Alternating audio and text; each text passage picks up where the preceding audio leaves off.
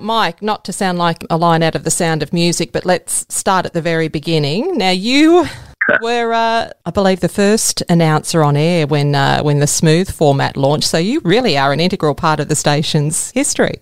Yeah, well, it was day one, and I remember we started at our usual time, and then 7 o'clock, boing, it all switched over, and suddenly there was me introducing Michael Bublé, which was kind of cool. He was the guy that launched the radio station for us. So it's a really special memory. It's an amazing thing to think that, that was 10 years ago. Just when you reflect on it, a real privilege to be given the chance to launch a brand new station, a brand new format. So it was great. And it's the feel-good music format. Why do you think it resonates with listeners the way it does? Well, I just think it's, especially given the last couple of years, how dreadful and depressing everything was, that we just try to be really, really positive all the way through it, and try to reflect that in our music as well. People come to different radio stations for different reasons. You go to the ABC and 3AW for news and whatever else. But when you come here, people know that they're coming here just to get a dose of something that's going to pick them up and help them escape from all the grimness for a little while. That's not to say we ignore that it's about, but we don't dwell on it. It's sort of, we don't have to remind people how tough things are. We'd rather take the opportunity to remind people how good things can be. The emphasis is really on the music. I mean, you guys are important, yeah, but the emphasis, the people really like the tunes they hear. Totally. I mean, it's a thing, and that's always been the thing we've tried to be, a bit different to everyone else in the market. I mean, most other radio stations now, there's a lot of talk, like a bucket of talk, and they might play in breakfast, if they play any songs at all, they'll play 3 or 4 songs now. We'll play 10 or 11.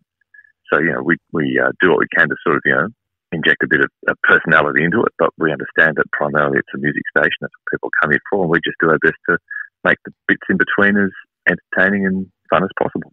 You and Jen on air together come across as though you've known each other since forever. It sounds to the listener like a really good fit. Is that how it feels? Well, it's been almost 9 years now, so that is kind of forever in radio terms. For Jen at first it was a learning curve to have to come here, and I think this is her first job really in radio, and to land on her feet. And as you know, it's a multitasking thing, having to look after stuff in the newsroom, write, get the traffic stuff organised as well, then come trotting down the studio, then a little while having a chat with me, then bolting back to the newsroom again. I remember it well.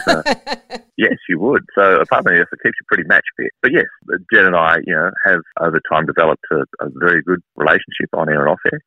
And the great thing that comes with that length of time together is you trust each other, and you know that you're not going to get let down or left in a lurch, and people play along, and it's fun. I mean, that's the point.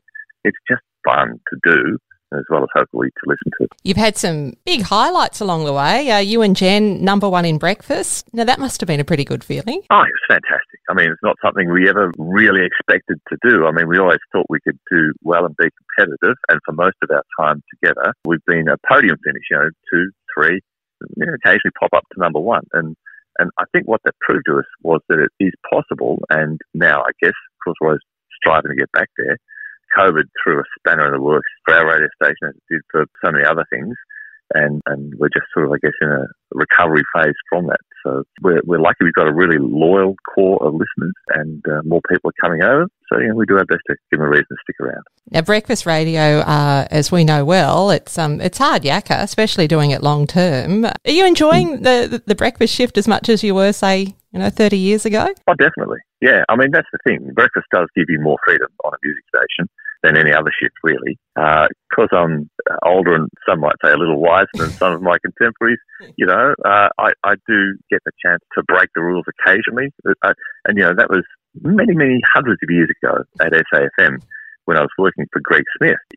One of the first things he said to me is I like the way you break the rules.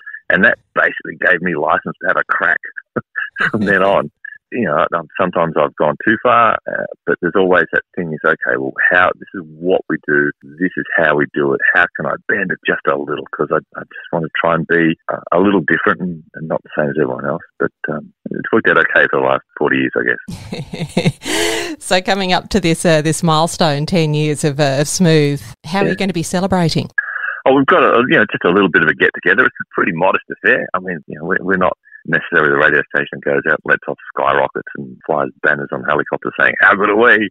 We'd rather just have a bit of a celebration with our family at the radio station and some clients as well, and let listeners sort of make up their own mind. And over time, hopefully they'll stick with us for another 10 years. Well, yes, I was going to say, here's to another 10 enjoyable, successful years. Thanks so much, Mike. No worries, sir. You take care. radiotoday.com.au